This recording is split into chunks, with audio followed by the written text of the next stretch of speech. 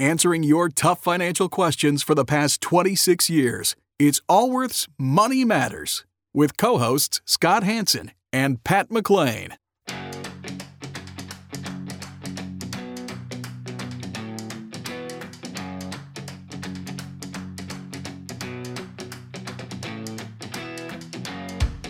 Would you like an opinion on a financial matter you're dealing with? Whether it's about retirement, investments, taxes, or 401ks, Scott Hanson and Pat McClain would like to help you by answering your call.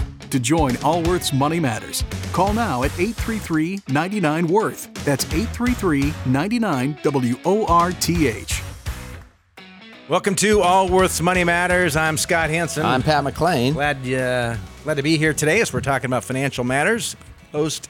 I should say post-election, but bizarre timing and bizarre outcome. Well, I thought the best part about the fact that there was no civil unrest because Not this week. Yeah, but maybe by the time it happens, everyone has calmed down. Yeah, by the way, we're recording this Thursday afternoon, so I seriously doubt anything major is going to happen on Friday. But what's been amazing is the financial markets. The previous week was an ugly week, worst week since March or April. The media likes to have these kind of headlines to shake people a little bit. And then this week, like the strongest week since April. Again, you cannot time this market based upon headlines or any market based upon headlines. Well, and it just shows you how resilient the markets can be. And investors want to believe and are believing in our future. And that's post-COVID. That's what it says. Post-Biden, Trump, whatever, right? Yes. Post-Twitter, post-Facebook, post-everything. And we all remember these jobs they're all temporary positions for these people, right? I mean, half of the House in 2 years we get a chance if we want to bring them back or send them home. And yeah, I mean, they're all temporary positions. It's anyway. I think. Well, let's talk about money, though.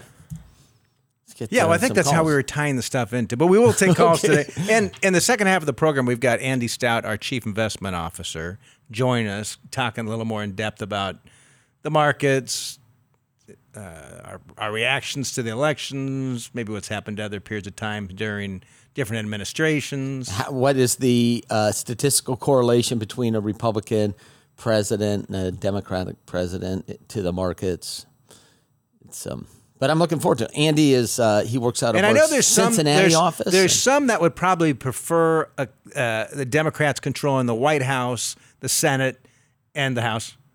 Others would say, I want the Republicans to be able to control all three. I'm kind of a fan of gridlock. I kind of am too. I don't know if I want any new rules. A little bit of a fan of gridlock. At least it seems like that's the only time there's a little bit of checks and balances on some of our spending, and at least when the other... Well, there hasn't been any checks and balances on spending in the last, couple years. God, that's for sure. It's just bizarre. It is something. It's just how much, it's just like a blank check. I had coffee with a young gentleman a couple months back, outside, social distance. The whole bit. Masked up. I was wearing a full hazmat suit. I wasn't really, but he was 25 or 6 in financial services. I forget who he worked for. He's trying to get basically more into the fiduciary financial planning model. And he was excited about modern money theory. And I look at him like, you're kidding. He was surprised that I wasn't a proponent of this kind of new theory that you can keep printing money as much as you want and it's never going to have any impact, which is essentially this modern monetary theory. Isn't that what they call it? MMT, modern monetary theory. And he liked it. He was surprised that I wasn't, that I thought it was all garbage. Well, someone's got to pay. I just have never seen the history of a time in society that's been able to print money from indefinitely. Yeah, I mean, you can issue as many bonds as you want, much like, if I could get a credit card company to just continually give me money and tell them... Forever. Yeah, but you don't have to pay it off in 30 years, 40 years. And it's forgiven at your death. Of course, you'd go into debt forever. Yeah. Anyway. All right. If you'd like to join the show, if you have a financial question for us, give us a call at 833-99-WORTH. That's 833-99-6784. And let's start off here in Cincinnati with Kurt. Kurt, you're with Allworth Money Matters. Hello. Hi, Kurt. Hi. I have questions about annuities. Annuities. The situation is my mother would like to cash in some old annuities that she has, and then generously give the money to her sons, me and my brother. These are annuities that were purchased back in, I think, 2008 with a lump sum, one-time purchase. They're non-qualified annuities. And how much? And Go ahead. Oh, what? And since then, they've been getting 3% interest every year since then. So they've grown. Oh gosh, I think about 130,000 of the current value. Current value of them is, I think, 320,000. And she put in 130. How much did she put in? What did she start with? I calculated that she's earned $130,000 on both of them. And how old is your mother? She's 92. Oh. And why these annuities? Does she have any other assets that she could give to you if she wanted to, other than these annuities? No, this is what she's got. And what's your ballpark annual income, taxable income? My income? Hers. Oh, hers. 36,000. It's pretty fixed. It's Social Security and I think a retirement kind of a pension that she has. And is she still living on her own? Yes. And does she have any other assets?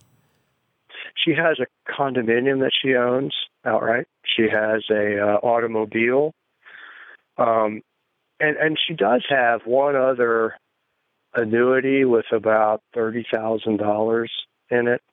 Do you need the money, or does your brother need the money? Brother does. I don't. How does he need? And here's what we're trying to determine, right? So the challenge with annuities, the salespeople like to talk about how they're tax deferred growth. You don't have to pay tax on, but all that earnings will one day be taxed, and now that's what we're facing right now, right? And you're called like, how do we best structure this? So, and it will be either taxed to your mother if she cashes them in now, surrenders them now, or it will be taxed to you and your brother when you inherit them. But annuitizing might be the right way to go. But it's 3%, which is the issue. Is you're not going to get 3% on a fixed. I don't know what the guaranteed annuitization table is. This was issued 13 years ago. Yeah, but I think another driving thing here is she wants to be very 50-50, and these annuities are not. One of them is worth a lot more than the other. Like they're saying that she could give one annuity and just transfer the name to me on one of them, and then the other one to my brother. Then one would be getting more than the other. But you can't, Pat. I'm trying. You can't. She's going to have to incur the interest on it. She can't just transfer that. I thought. Yes. Yeah, I think she should just cash in. And I wouldn't. Okay. So here's one way to spread out the taxation is to do what's called an annuitization of the contract. And this is where she tells the insurance company, look, keep my lump sum in exchange for a series of payments. Maybe it's over 3 years. Maybe it's 5. Maybe it's 10. Years. How much money does your brother need? You said you don't need it. Does your brother really, really, really need the money? Yeah, he really. And how much does he need? Yeah. Well, as much as he can get. He's barely scraping along. He was laid off from his job a couple of years ago. Because one option is your mother just takes a withdrawal of some portion and gifts it to him. And yes. Because the challenge is the way the taxes work, right? So right now, her taxes are almost nothing. She's a little old lady, and her taxes are almost nothing. She takes $130,000 gain from an annuity. It's added on to that other income. Now she's $160,000 fat cat retiree and will be paying taxes as such. Well, she's okay with that. She's thinking time is short for her. She's being told that her heart isn't good. she's not in great health. And I was looking at it thinking, okay, she's going to pay, that'll put her up in a tax bracket that ends, that goes up to $164,000. So I'm telling her, what if you take out almost all of it, or like take all from one, but leave some in the other, so you can pay the $30,000. I would no way would tax. I do that.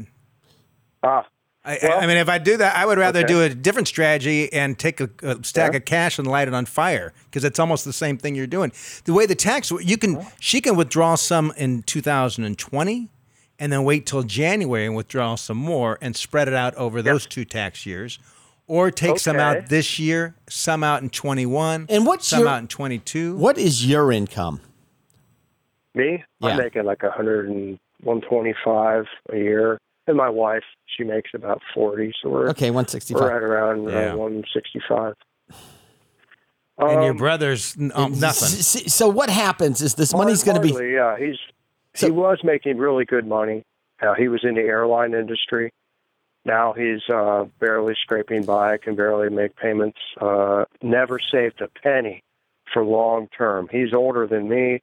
He has nothing. I have a lot in 401k.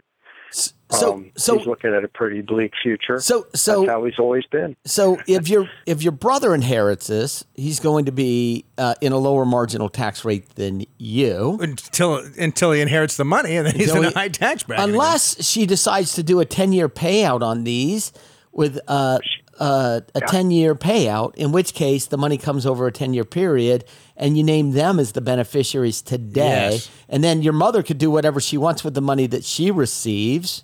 If I were in your situation, I like your concept, Pat. I would say, Mom, here's what we're doing. You're going to annuitize these dollars in what's called either a period certain, like a certain number of years, which would be a 10-year certain. A 10-year. You wouldn't, if you're too short. What if a 10-year certain? What happens with that? Every check that she receives, a portion of it is a return of her own principal, and a portion is taxable. She can then gift your brother what his needs are. I mean, he doesn't need this much money all in 1 year. If he hasn't been responsible up until now, he's going to make poor choices with it. Seriously. Well, that's what I'm telling her. And then in 3 years from now, he'll be coming to you, Scott. That's why I like this 10-year certain. So what you're going to elect is what's called a life and 10-year certain, which means if your mother lives to be 104, they will pay it out till she's 104. She's 92. Mm-hmm. That's 12 years. I'm just showing off my math skills, Scott. Or at a minimum, they're going to pay for 10 years, regardless whether she lives a day or 8 years. By doing this, you're actually not driving her into a higher marginal tax rate. And you're putting some fiscal responsibility in this plan for your brother, so that at least he's got a guaranteed income as a beneficiary for 10 years if your mother passes away. And she could if she gets a check, let's say it's $5,000 a month, whatever the number is, she can choose to say, I'm going to give $3,000 to each of you, or not, right? And then, because then her taxation is going to be very minimal if it's spread out like this. And if she passes away early, it's spread out for you for a few years. That's what. If she passed away today and you came to us and said, "Hey, how should we receive this?" Would say, "Kurt, don't receive it all in 1 year. It's too much tax on it. Let's take it out over the next. Let's do a 3-year payout or something like those lines." All right. So I would do do a 10-year payout. So when you call the insurance company, you're going to ask them. You're going to say, "We'd like to annuitize this. What are our annuitization options?" And then they will give you a list of options. You want to go with 10-year certain, whatever says 10-year certain, which means a life annuity only pays out to the annuitization. You do not want that. You want to get this paid out over 10 years. Your mother gets the money. She'll withhold taxes. You can do 5 if you want, but it would drive you in higher taxes. Yes. And then when your mother passes away, your brother and you would receive those stream of payments directly to you as the beneficiaries of the annuity. 50-50. And my guess, Pat, is the annuitization tables that are guaranteed in the contract are at that 3% rate. My guess is that they're pretty good. So that's how I'd manage it. So another concern is the state that we live in. If she goes into a managed care facility, if she has to go in and starts paying out, and then runs out of assets, we believe the state starts paying, but first they make sure they've got most all states the work assets. that way. That's right. But there's a look back anyway. In most states, which means that if your mother gifted all of this today and then turned around and went on state aid, the state would look back 18 to 24 months, depending upon the state, and say, hey, that's funny business. We think you were trying to artificially impoverish yourself. Sure. Whereas if you annuitize them, you actually give up the principal for a stream of payments. And so they could put a lien against the estate, but only to the maximum of what that payment would be in most states. So that's why. What do you mean? So what happens is. What do you mean?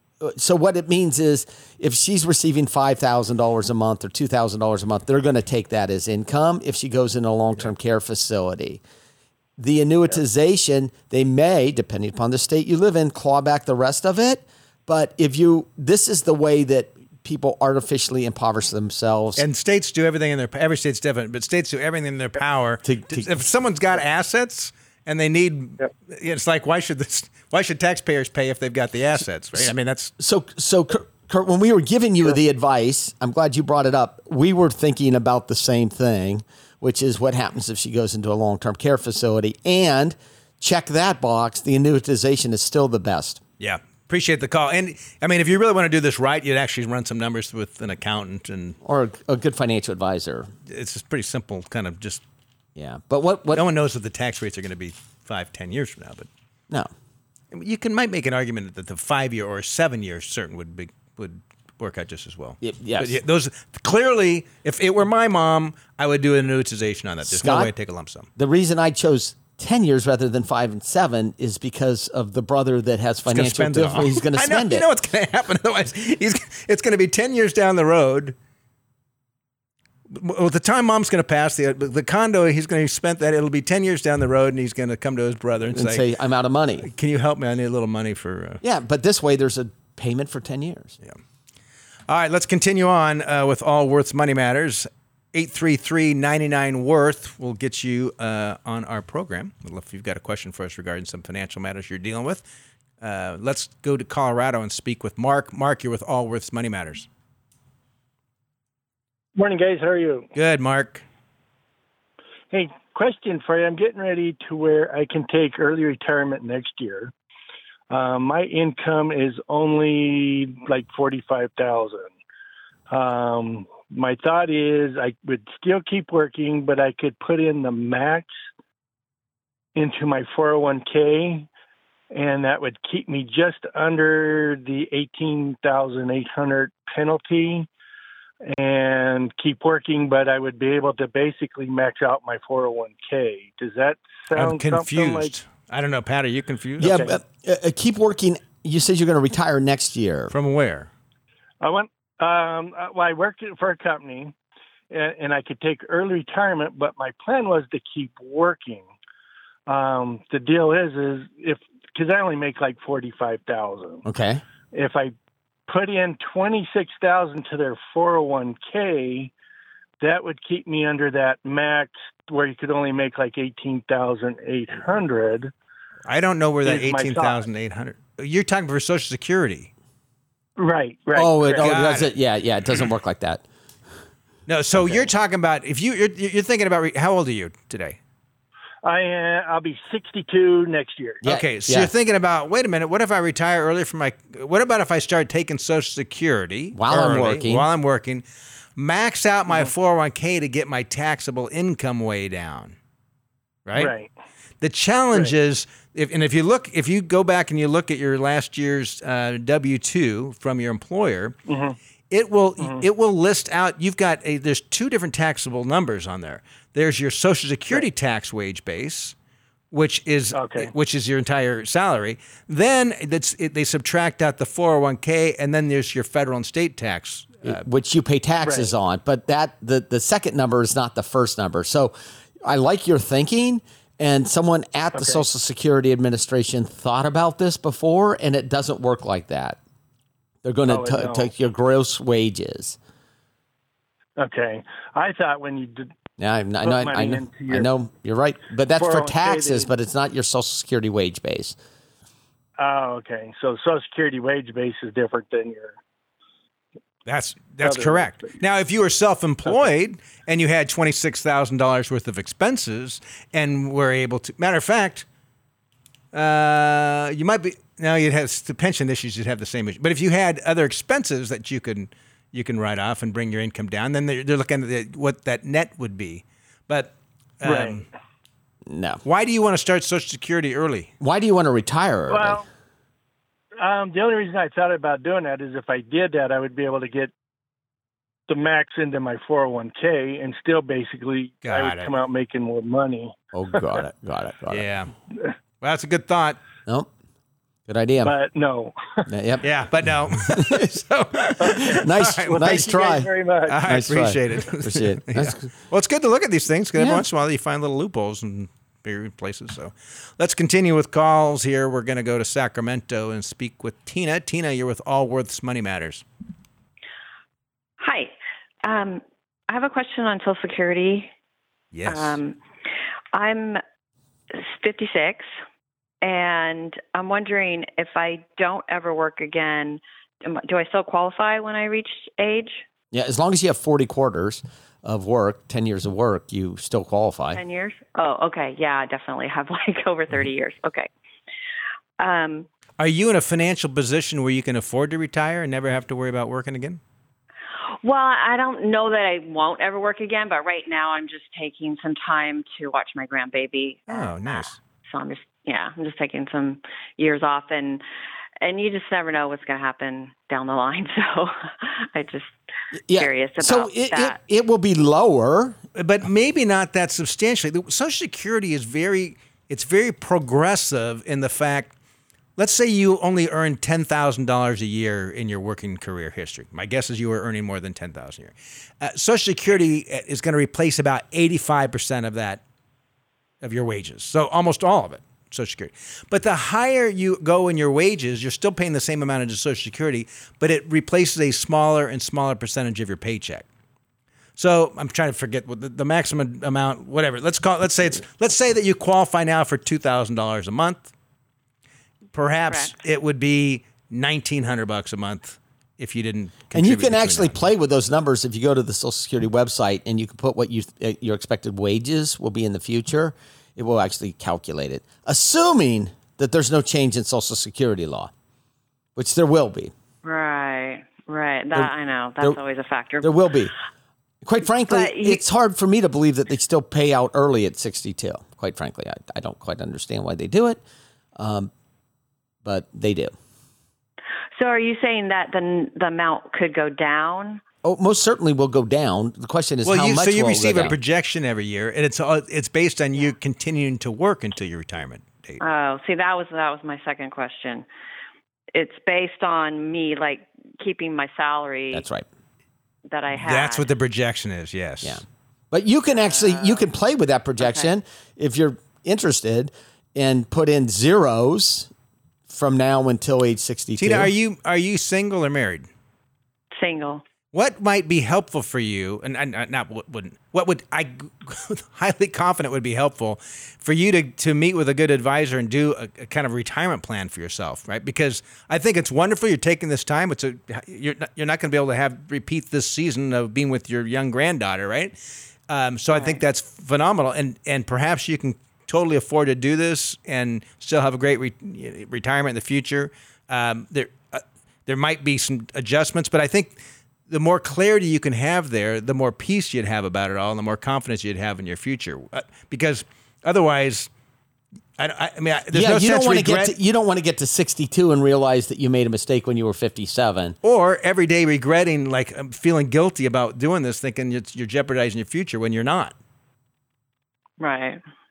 So that's why you're asking a specific question, and our question is, can you really afford not to go back to work? Right. No, and I've thought about that too. And if you're saying, look, this is really important to me, I need this season, great. Then what's our plan to make sure that Tina is going to be in a financial position in the event that one day she cannot work, to make sure you've got income coming in? Mm-hmm. Yeah. What are you living on now? I've got a big severance, and then I have a rental house I'm selling.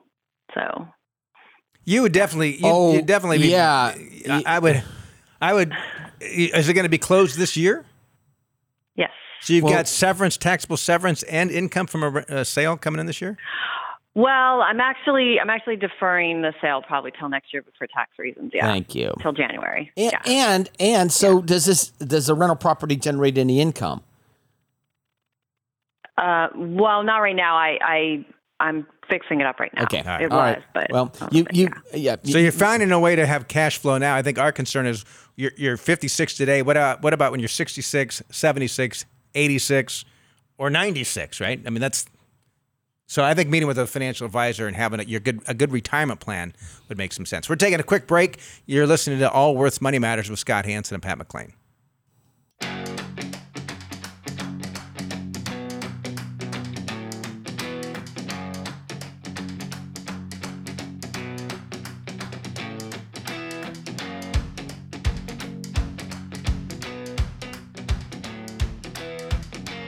Can't get enough of Allworth's Money Matters? Visit allworthfinancial.com/radio to listen to the Money Matters podcast. Welcome back to Allworth's Money Matters. Scott Hanson. Pat McClain. Talking about financial matters. And we've got Andy Stout going to be joining us here in just a few moments. He's our Chief Investment Officer. I want to talk about kind of his perspective on the markets and whatnot. But before we do, we had a previous caller. Our previous two callers were asking about Social Security.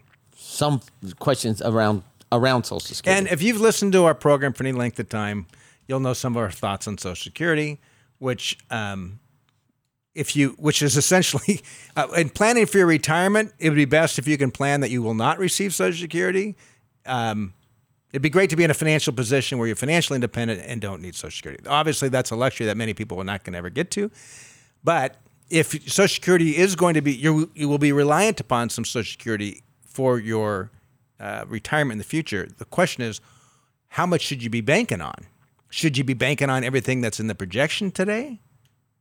Because before this pandemic, Social Security was already in trouble. It looked like they were going to run out of money in 2034. Now, the latest that we've seen, this was an article just in the New York Times in the last week or so. Now we're looking at maybe 10 or 11 years when we are out of money. The Social Security, it's out of money. What will happen there? There's an automatic cut. Yeah, they won't do an automatic cut, in my opinion. I know legislation, the rules say that they will do an automatic cut, but they're not going to go to someone who has receiving $12,000 a year and this is all of their income, which, by the way, it's estimated that 40% of the retired population lives solely on Social Security benefits, 40 to 50%. What they'll end up doing is saying, much like how they collect the benefits for Social Security, they'll say, okay, income's over 100,000, you take whatever. The cuts. Income's over 50,000, you take part of the cuts. Income's below 50,000, you can continue on 100% of the benefit. Well, so the Social Security, the Congressional Budget Office report this last September predicted the trust fund would run out in 2031.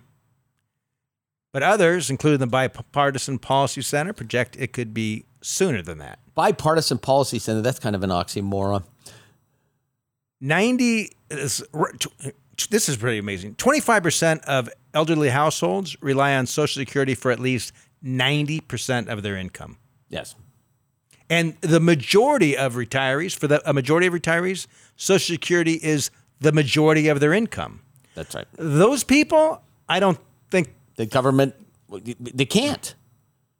They can't. If they cut that, they can't. So it's going to have to be made up somewhere. There's no extra for those families. That's right. There's nowhere for them to cut. You can't take a large population of 70-year-olds and make them homeless. Which is essentially what would be happening because they're not huge checks for most of these people. Yes. And so this sticks with our theory, if you've listened to our show at all over the last 25 years.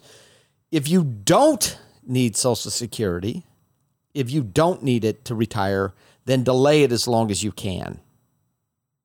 It's funny. This article talked about Biden. If you don't need money for retirement, Social Security, you take it as soon as you can. If you need it, you delay it as long as you can. If you need it, you delay it as long as you can. If you need it for your sustenance in retirement. If you think that you could do without, you should take it early. Why do you take it early? Well, because if you don't need it, you're most likely to be the ones that they actually stop sending the check to. You know what's fun, or reduce it somehow. It's funny. Years ago, I would argue with people. People would have arguments with me because I write every other week for Investment News, an industry periodical, and I write for some other things every once in a while. And I've written about this, and I'll get some flack for some other people. I used to. About how that's not the rules?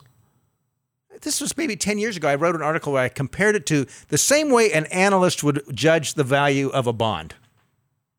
What's the likelihood of getting paid? What's the likelihood of getting paid? You would start that with any sort of future income stream. What is the likelihood? Is there any potential for any degradation of that income stream 5 years, 10 years, 20 years, 30 years? Of course you would. You'd go through that. And if any rational person, how could you couldn't say that, 30 years from now, that Social Security is 100% guaranteed just because the government said so now. Of course not. Yeah. They put the policies in place. They can change the policies. And they have over the years. Yes. Anyway, enough about that topic because here at Allworth's Money Matters. Which reminds me, a little side. I was returning something to Home Depot, a broken... What's this? Okay. I was just telling about policies. I was returning a gas blower to Home Depot because it was broken. It was less than a year old. And you don't get the electric ones, the battery charged ones? I'm part of the green team. See, I care about the environment. I'm too cheap. I actually have both. I just don't want cans of gas in my garage. I go to return it, and they said, well, it's been used, and it's more than 3 months old. You can't return it. And they said, that's our policy.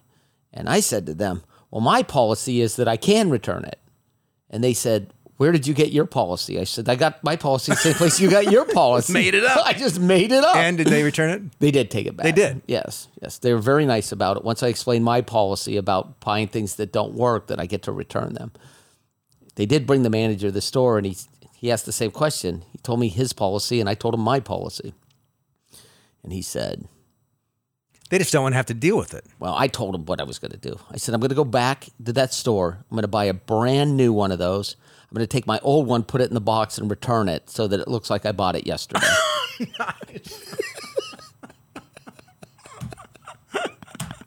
You probably wouldn't have done that, but that's what you were... Yeah, maybe not. But I almost went there. Policy. But they changed policies. They're going to change policies with Social Security. You can bet on it. They have to. I mean, Biden had a plan. It doesn't really matter now because, well, as of Thursday afternoon when we're recording this, we don't know who the president's going to be. But assuming it's Biden, there's a Republican-controlled Senate. Yeah. There's not going to get any. There's not going to be any major changes. So I don't know what's going to happen the next 2 years, frankly. No. Anyway, back to Andy Stout. Yeah, so Andy Stout is joining us to be part of the program. Andy Stout is our Chief Investment Officer of Allworth, and he's been on the program a couple times in the past, and you've probably heard him before. And so anyway, Andy, thanks for taking some time to join us today. Thanks, Scott. Thank you, Pat. Happy to be here. As of this moment, and I seriously doubt by the time this is broadcast on Saturday, we'll have a declared winner. From an investment standpoint, as the chief investment officer of almost $10 billion that we manage for 13,000+ clients, how concerned are you about the outcome of the election? Not really that concerned. I think you hit on the major point just a second ago in that we're going to have a split government either way you look at it. So Republicans will control the Senate, Democrats will control the House, and the president, it looks like it's going to be Biden, but there could be some challenges along the way. We could see a delay of game from the Trump administration currently, but we're going to see a split government. But even if we didn't, and I see this so often where people get so caught up in the politics, and you're so worried that the wrong party, whichever side of the aisle you're on, but the wrong party wins, the worst case scenario will play out. You know how many times the worst case scenario is played out? 0. So I think people's like, oh, no, it's going to be Bernie Sanders policies in place. It's going to just be a train wreck for our economy. Or I was speaking to a neighbor of mine who happens to be a client this week, and he said, is it the phone been ringing off the hook from clients because of the election? I said, no, but it will once it's determined. And he said, why? I said, because it always does. Whether it's a Republican or Democrat wins the presidency, there is a constituent of our clients that are opposed to that, and they believe that the financial markets will reflect their beliefs, and that the markets are going to go to. But there's no statistical evidence that says that. Is that correct, Andy? No, you're absolutely right. I mean, if you pull out your money and look at it, is it red? Is it blue? No, it's green. It doesn't care about politics. So if you want to look at the history of Democrats or Republicans, going back to like 1928, Democrats have had a higher under this policy, under their control. When a Democrat has been in the office, they've had a higher rate of return than Republicans on average. But the broad stock, you're talking about the broad stock market, right? I mean, stock market, regardless of what you think, the reality is under a Democratic, and I would imagine a Republican would say that's because of all the policies that were put in place before the Democrats took over, and the Democrats would say this is the wise policies they put in place while they were in power, and the Republicans screwed it up afterwards. But the reality is it's not that great, but the markets have moved up slightly higher while Democrats have controlled the White House than what Republicans since 1920. Yeah, that's absolutely right. How much? Yeah. What is it statistically? Since 1928, 13% to 6%. So it's a decent spread. But here's the thing. The presidential policy matters, but it doesn't matter as much as the economy. Part of the reason the Republicans is lower, the return is lower, is because of Bush 2. I cannot blame the NASDAQ bubble crashing in 2000 on President Bush taking office then. I mean, so we're going to attribute the NASDAQ crash to Bush, even though he just took office right then. I mean, he had nothing to do with it. But yet, if we're going to look at these averages in a pretty elementary way, that's what it would tell you. Like, oh, it's Bush's fault. Well, it's clearly not, right? So presidential policy matters, but it doesn't matter as much as the economy. That's what really matters more. So would you say that monetary policy matters a lot more than the Federal Reserve monetary policy, and the banking system monetary policy matters actually much more than who the president or who owns the House or Senate? Absolutely. So, Pat, to your point, when you look at what the president can do, they can't really do too much without support of Congress. The Federal Reserve, Chair Powell, they can do a lot. And what they're doing right now, they don't need approval from any quote unquote bipartisan committee or anything like that. They just do what they want. Right now, they're flooding the economy with money. We have rates near zero. They're not going anywhere for years. That's going to be very positive for stocks when we look at future returns. This amount of liquidity out there, this easy policy to encourage lending and help juice the economy, that's a very positive for the stock market. And how long can this continue? Well, if you go back since 2008, roughly, I don't know how many times people have told me the Fed's out of ammunition. They can't do anything more. Guess what? The Fed's a pretty creative group of people. I don't think they messed up and didn't quite handle too many things more right along the way. But they've been doing a pretty good job here over the past couple of years, and especially in relation to trying to help the economy during this COVID pandemic. So how much more can they do? Yes, rates are at zero. I doubt they go to the negative rate environment like we've seen over in much of Europe. But they can keep flooding the economy with money with what they call quantitative easing, which is basically just buying up a bunch of bonds to get money into the system and keep long-term rates low, just to encourage bank lending also along the way. They can loosen some regulatory standards here and there. So there's a lot they can do. They can create new loan programs. What they're doing right now, they're going out buying corporate bonds. Yeah, they're in the market. They're buying corporate bond exchange traded funds or ETFs, which is crazy to think about. Which is essentially the government, which is taxpayers are buying debt from major corporations. Are loaning money to corporations. Yeah, including high-yield bonds, correct? Yeah, technically they had to be investment grade at the time the program started, but they didn't care if they fell into high yield. And when the program started, you had a lot of big names that were considered safe bonds, and then they fell into high yield or junk bond status. So that was very intentional. They knew that was coming, and they were able to just date things accordingly. So yes, they're in the high yield bond market, and they're actually, they're out there buying the funds that own these things in order to keep what we call liquidity going. So there's the buying and selling of bonds happens pretty seamlessly, and you have banks lending to each other. Because the last thing we want is something like we saw in 2008, where liquidity dried up and banks weren't lending to each other. The money market shut up. Money market shut down. We were all afraid our banks weren't going to be open the next day. That's right. That's the last thing they want. But doesn't this cloud or obfuscate the visibility in the real economy by the Fed stepping in there and supporting the bond markets in this manner?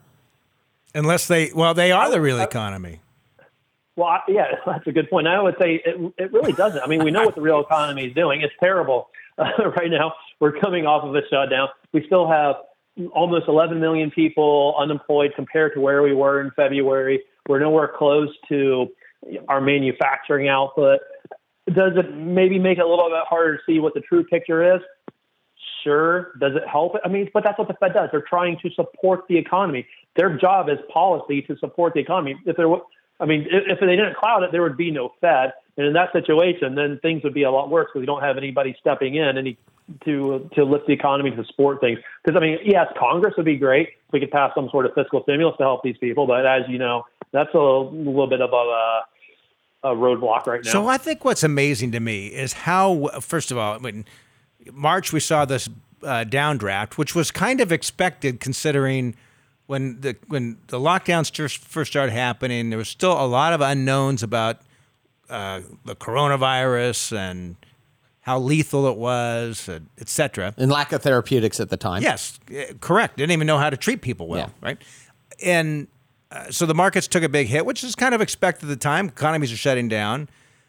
Then we started having a little more clear pictures, like it's only certain parts of the economy are shut down. We can actually figure out a way to keep a lot of the economy still open.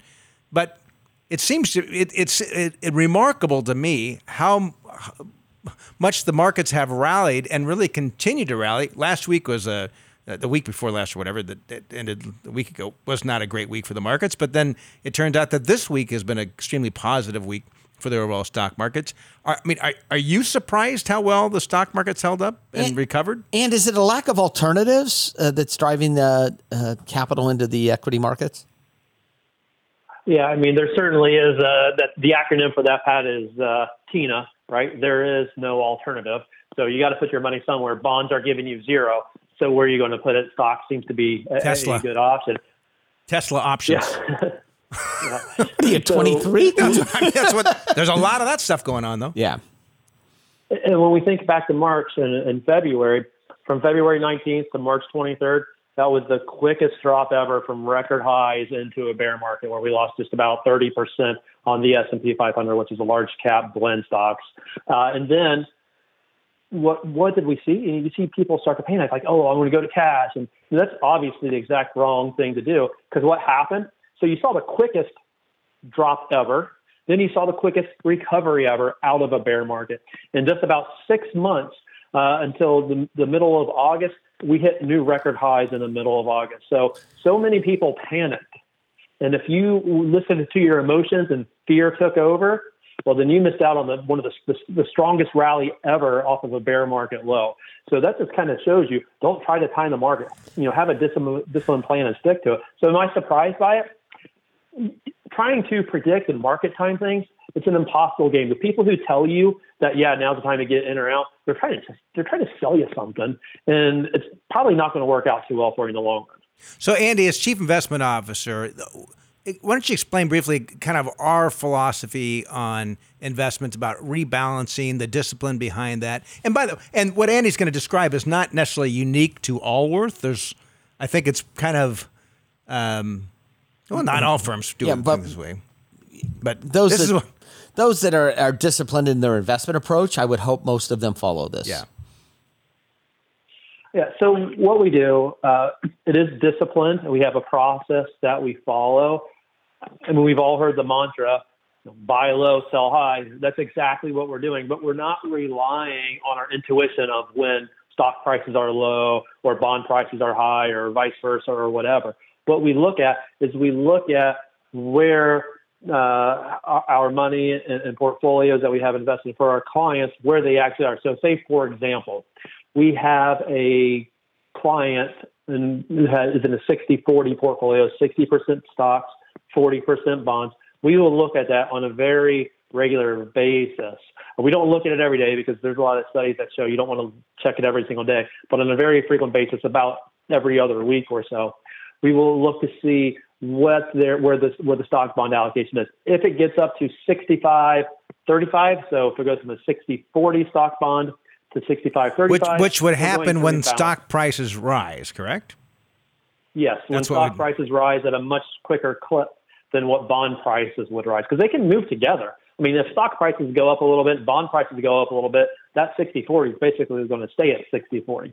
But when stock prices rise at a much bigger, quicker clip than bond prices, you're going to see that deviation. So things start to get a little bit out of whack. And what we'll do is then we're going to go ahead and rebalance and bring it back down to 60-40.